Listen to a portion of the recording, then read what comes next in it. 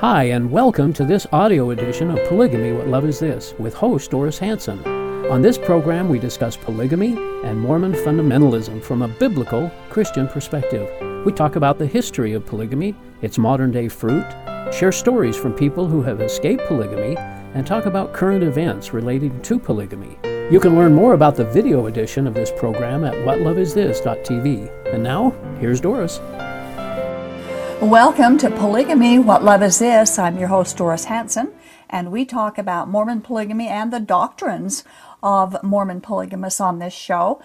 With today's show, we are going to begin a series on the equality of male and female in God's original design, which God has never changed. But first, for information about how a shield and refuge can help you or someone you know get out of polygamy and have a safe place to go, you can go to our website, shieldandrefuge.org, or you can call toll-free 877-425-9993, and all information will be held in confidence. If you or someone you know would like to be a guest on the show, or if you have questions or comments, you can email us at whatloveisthis.tv or call 385-240-2888. And now to get on with our program for this show, I would like to introduce our guest co-host, or standing co-host, Earl Erskine. Am I standing?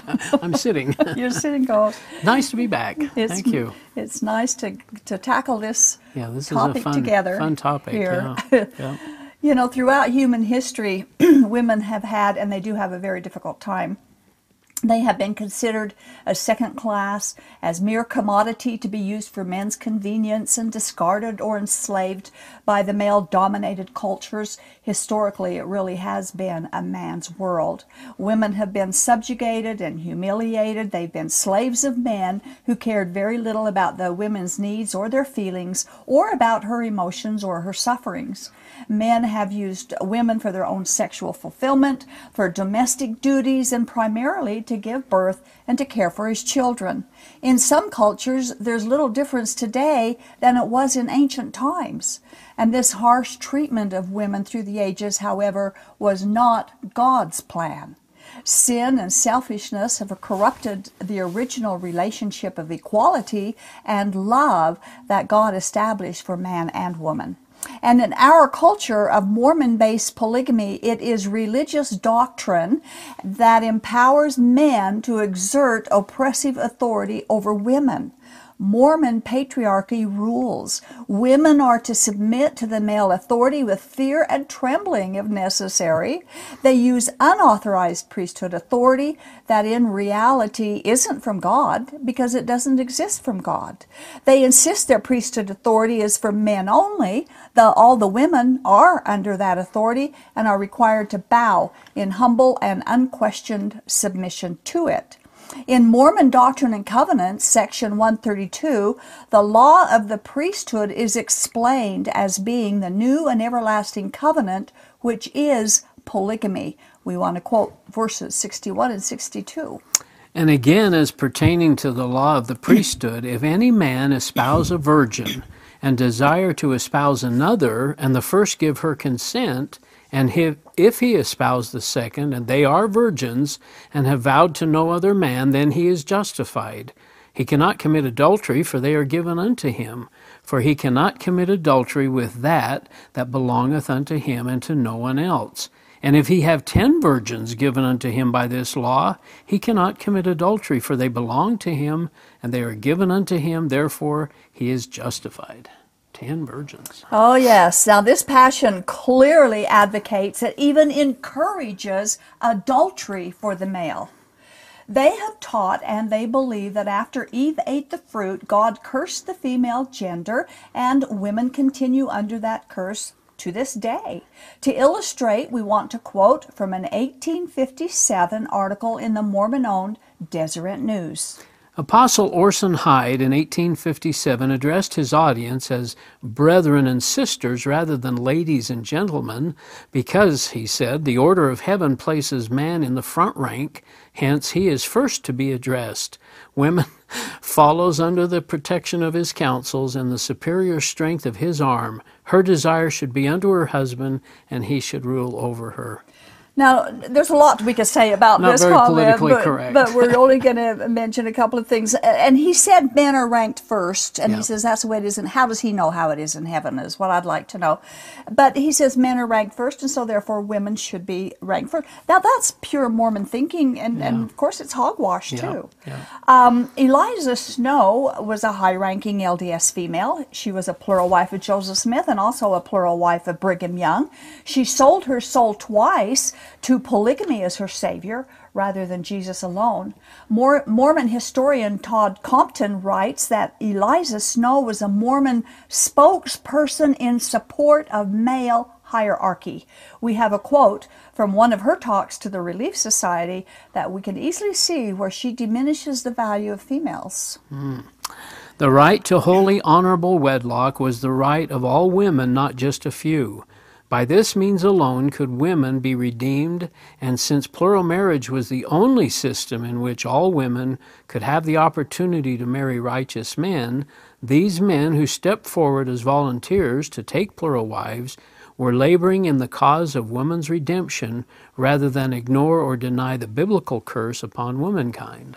Now, there's a lot in this that we Yes, could there is. pull out as being wrong, but we're only going to pick on a couple of the things here. Notice that she said that women's redemption Yeah. after the biblical curse on them could only be plural marriage. I know. This is blasphemy. It sure is. Absolute blasphemy. Jesus is the Redeemer and the only Redeemer. Mormonism's attitude towards women has always been that women are under God's curse, therefore are not equal to men or with men. We were taught growing up in the polygamy group that women had to submit to plural marriage because we were under God's curse. And that living polygamy taught us how to become more Christ-like by submission to male authority without complaint, asking no questions, and refusing to be led by jealousy, unhappiness, or bitterness in our plural marriage relationships. Now, it isn't just Mormonism's doctrines that holds on to the false idea that God cursed females. Through the ages, the majority of the world's cultures have treated females as second class or worse, as servants and sex slaves to male dominance. So in our focus of bringing biblical truths to polygamists, this is the first of a series of the biblical equality of male and female as the Bible presents it. And we do hope this information will help plural wives, will help women in polygamy escape from the curse of polygamy and know that God never cursed the woman but created her absolutely equal with the man.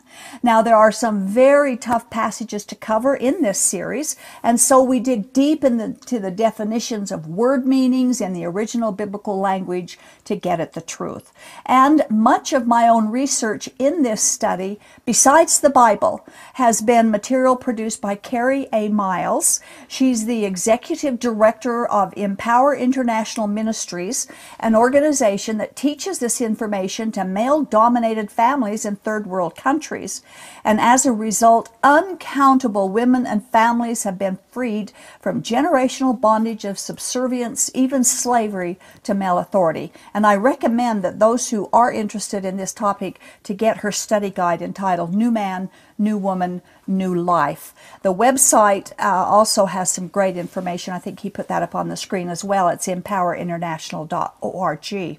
Another great book that I used on this topic is entitled Maelstrom, and it's written by Carolyn Custis James. It also is a very good book. If you're interested in this topic, I suggest that you also buy that book.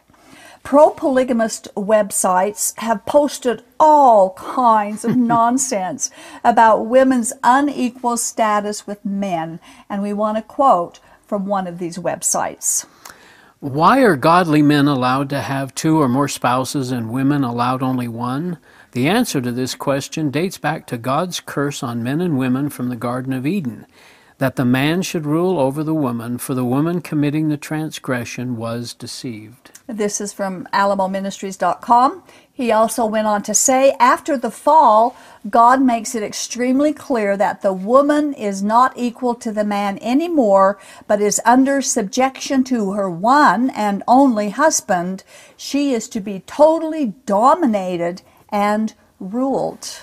And he writes further, because of God's curse on the woman from the days of Eden, her husband may be called by God to be a polygamist if he be holy. Thus the woman's desire would be for her husband to be exclusively her own, thus the fulfillment of the curse. We're going to have to take some time to use these passages and go through everything that's wrong with them. Right. But we don't have time on this particular show because these statements are so wrong. But they're from a polygamous man who refuses to believe in equal partnership in marriage. Every conclusion he expressed is dead wrong. He is only justifying and exalting his polygamy. First of all, God did not curse Eve. We're going to begin at the beginning, which is in Genesis chapter 1. Of course, the word Genesis means beginning. We're going to read verses 26, 28, and 31. And God said, let us make man in our image after our likeness, and let them have dominion over the fish of the sea, over the fowl of the air, and over the cattle, and over all the earth, and over every creeping thing that creepeth upon the earth. So God created man in his own image. In the image of God created he him. Male and female created he them. And God blessed them. And God said unto them, be fruitful and multiply and replenish the earth. And God saw everything that he had made, and behold, it was very good. So there's nothing... I didn't see a curse in there. Right. Nothing in this creation account that indicates that man is superior over women at all. Yeah. Both male and female were equally created in God's image. Both male and female were equally given dominion over the rest of creation, but not dominion over one another. Both male and female were equally blessed by God and encouraged to have children. God pronounced his creation very good. That included the female equally with the male. God's standard for gender equality is determined by him alone, not by any culture. In fact, his will should be the standard of how to bring cultures and shaping cultures about. And notice that the text does not say that God commanded they must have children so that the woman will fulfill her role as a female. A woman's value is not determined by how many children she has. In Genesis chapter 2, more details are given of God's creative work, and we read the following. And the Lord God said, it is not good that the man should be alone. I will make an helpmeet for him. And the Lord God caused a deep sleep to fall upon Adam, and he slept. And he took one of his ribs, and closed up the flesh instead thereof. And the rib which the Lord God had taken from him made he a woman, and brought her unto the man. And Adam said, now this is now bone of my bones and flesh of my flesh. She shall be called woman, because she was taken out of man. Therefore shall a man leave his father and his mother, and shall cleave unto his wife, and they shall be one flesh. So we're going to bring out some, there's a lot there, and we're going to bring out some of this that they have used against the woman. Yeah. And a big problem, of course, is how they read verse 18, where it says, I will make an help meet for him. Now, contemporary word definitions have undergone drastic changes since the King James Bible was published. The phrase that God will give Adam a help meet for him is probably among the most misunderstood phrases in the King James Bible. Now, the Old Testament original language is Hebrew. The Hebrew words here for help meet for him is on the screen. It's Ezer Kenegdo. To understand what the Bible is teaching, we need to understand the original word definitions as God gave them. A Hebrew biblical dictionary is important for this. Now, Ezer Kenegdo does not mean gopher helper or servant helper. It doesn't mean subordinate or doormat or housemaid or baby maker or any other word that someone might come up with. It doesn't mean any of those. Assuming that it could mean anything like any of those definitions would place the female as being inferior and subordinate to the man. And that's not how God created us females. We will learn that from chapter 1. We want to quote from Carrie Miles' book. A helper sounds like someone we might employ to do dull tasks that we don't want to do ourselves, like wash dishes or dig holes. There is a word in Hebrew for such a housemaid, but this is not the word used by God to describe what the man needed. Okay. Oh, interesting. It is interesting. God said he would give Adam an ezer kenegdao. The Hebrew word ezer means to help or aid someone else. That word, ezer, is in the Old Testament 21 times, and 19 times that it is used, it refers to help which comes from someone who is superior. In fact, in the majority of its uses, it is referring to help that God himself gives. We have an example. In Psalms 46:1, God is our refuge and strength, a very present help in trouble. And that word help is the word ezer. It's the same word that God used to describe what the female would be to the male. Someone completely equal to the task because she was made perfectly equal with him to hold that position. And just for illustration purposes, here's a couple more verses that use the word ezer, the same word that describes Adam's help. These are both from Psalms 33 and 70. Our soul waiteth for the Lord. He is our help and our shield. Make haste unto me, O God. Thou art my help and my deliverer. And these are all the help that they're asking from God. Notice again that God's help, God's ezer, is requested the same kind of help, the same kind of ezer that God created for Adam. If God made Eve to be the same kind of help that he himself is to us, how can she be considered inferior or beneath Adam? The female was created as this kind of helper, equal to the male. When God made the female, it was in absolute equality. There's nothing demeaning or inadequate in God's plan for Eve's relationship with Adam. Now, the second part of the phrase, the sentence is, I will make him an help meet for him. Ezer is the word for help, and the word for meet for him is the word kenegdao in the Hebrew. It's the English word for the phrase, meet for him, which is only one word in the Hebrew. Now, the Hebrew dictionary defines kenegdao as face-to-face or on level with. God meant for the female to be face-to-face or on the same level equal with the male. She would be like the man in every way except gender. This means that a woman is on the same level with all men. She can look him in the eye, which even today some cultures forbid her to do. They force the female to walk behind him and sometimes with her head down. She's not allowed to walk beside him or to look into his face as an equal or even to speak unless he gives her permission. Now, this Hebrew word kenegdao tells us that when God created Eve from Adam's side, he intended her to be like Adam, equal to Adam in every respect, face to face, on his level as his equal. So, woman is made to be a help like the man rather than a helpmate or helper for the man. There's a huge difference in the two positions. God made man from the dirt, but he made female from the man. He took part of the man from him and created an equal partner who was like him to be with him. When a man demeans a woman, he is demeaning himself because she is part of him. She was created equal in the beginning, and God never, ever disqualified her from that position, nor did he demote her or curse her from that position. And yes, woman has been demoted, but men did that. God didn't. Genesis 1:24 tells us this. Therefore shall a man leave his father and his mother, and shall cleave unto his wife, and they shall be one flesh. Okay, now that's an interesting verse. About this verse, we want to quote from the book I mentioned earlier entitled Maelstrom. This is not just a romantic statement about marriage that gets repeated in wedding ceremonies in our Western culture. Within the patriarchal world where a man's wife becomes family property, this one sentence in the Bible violates patriarchal tradition and dismantles it. She writes a very good book about these things. So it is the man who leaves his home, who is supposed to leave his home and his parents and takes his wife away, and they start their own family unit.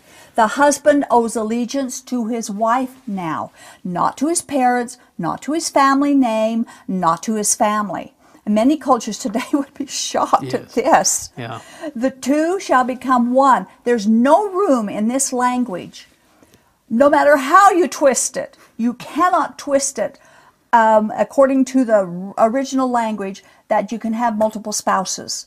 3 cannot be one. 15 cannot be one. There's no hint, no shadow, no mandate for polygamy, just monogamy. And we're going to get in the New Testament in about part 3 of this series. But even Jesus, when he was here, validated the 2 shall be one. That's right. Now, most of the problems about the curse of the woman comes in chapter 3, after Adam and Eve ate the forbidden fruit. Right. Now, God knew what they did after they ate the fruit, and he pronounced judgment on them. But he did not curse either the male or the female. In chapter 3, verse 14, God cursed the serpent.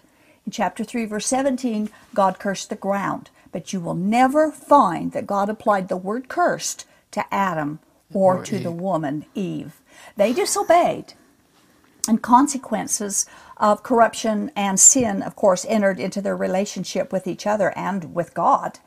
But part of that corruption is that women would become ruled over and overruled by men. This isn't something God decreed, it's something he said would happen as a result. So let's read Genesis 3:16. Unto the woman he said, I will greatly multiply thy sorrow and thy conception. In sorrow thou shalt bring forth children, and thy desire shall be to thy husband, and he shall rule over thee. Okay, now, a lot of the early Mormons use that last I'm sure sentence they do. at big time in what they do, and we'll be using some of those in future shows as well. Now, there are some people in polygamy who claim that women are required to experience pain in childbirth because of this verse. They refuse the woman pain relief because they believe the female is sidestepping God's curse if they have it. Yeah. And of course, that's nothing but cruelty and idiocy. But whenever we can relieve the pain of someone else, we should. Yeah. And besides that, God gave us brains and technology and medicine to use for our own good, and for pain relief is part of it. And Jesus, he relieved the pain of many when he were here. Miracles. So why shouldn't we when we can? Genesis 3:16 is a complicated passage, and we're going to discuss it next time in part 2. We're going to discuss it in full in part 2, because there's several points in that passage that we need to talk about to show how it is not demeaning women and cursing women if we look into the language and look into application and context as God meant it to be.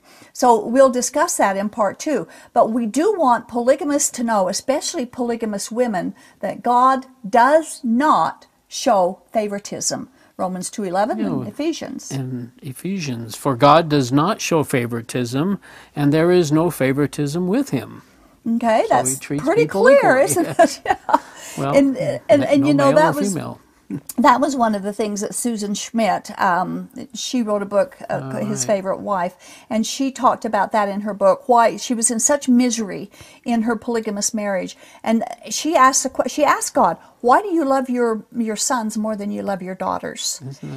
It's so sad. That must happen a lot in polygamy, doesn't it? Because they always have the right to rule and to have the priesthood and everything else. Yeah, don't all they? that authority, all that fake authority that they claim they have, and like she said, or one of the polygamist wives said, why does the husband every night he gets to go to a home and have warmth and love and a good meal and because they know he's companionship? visiting them and stuff. He gets it every night. So he gets it. How often does she get it from him? He gets it every night from his very, and it's like Cody Depends Brown. on how many He wives said he's got. love should be multiplied.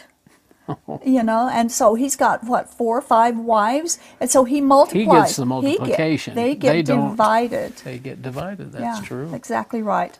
And of course, people say, well, polygamy is in the Bible. Yes, polygamy is in the Bible, and so is despotism and patriarchy.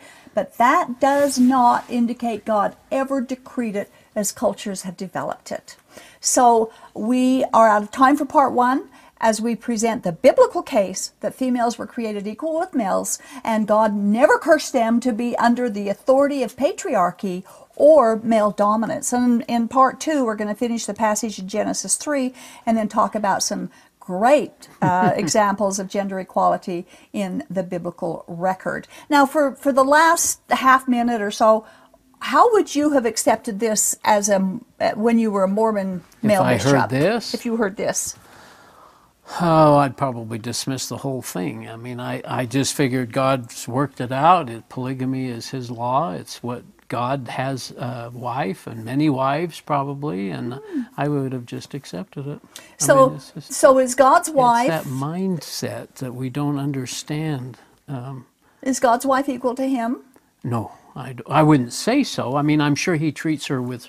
our assumption is he treats her with respect. In fact, to the extent that he wouldn't even tell us her name, because we thought his name was Elohim, but we don't even know any of his wives' names, our Heavenly Mother. Yeah. So we can't disparage her name. Is kind of the thinking there. So he had that much respect for her, but in reality, we didn't. We would all assume, I'm sure, that God is ruling over her. He has the preeminence, and he has, and yet God created us in his image, and he created male and female equal. And I'd never really picked on that he didn't really curse the woman. Yeah. Yeah, it isn't there, and interesting. It's a good study. It's really a good study. Looking at the original words is very important, and how they're used in the original language. We'll be doing more of that in the next few lessons. So want to thank you for helping again. We'll be doing part 2 next time. We were created for a personal relationship with our Creator. We were also created for an equal relationship with each other. God has repeatedly expressed his loving heart of all human beings, that he loves us unconditionally and he loves us each equally. God cannot love you more tomorrow than he loves you right now, nor does he love you more today than he did yesterday. His love is constant and focuses on redemption. Jesus said he did not come into the world to condemn us, but to save us through his sacrifice on the cross. But only those who want him can be redeemed. Jesus is the only Redeemer of both male and female. No man can redeem any woman, and the gospel of polygamists can redeem no one. Thank you for watching. See you next time. This has been the audio podcast edition of Polygamy, What Love Is This? This program is a production of a Shield and Refuge Ministry and Main Street Church of Brigham City. You can view current and past video episodes as well as download audio episodes of this program at whatlovesthis.tv. If you or someone you know is in need of assistance in leaving a polygamous situation, please contact us. We are here to help.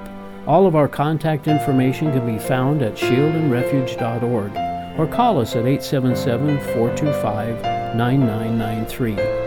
If you have any questions or comments about this or any of our other programs, we'd love to hear from you.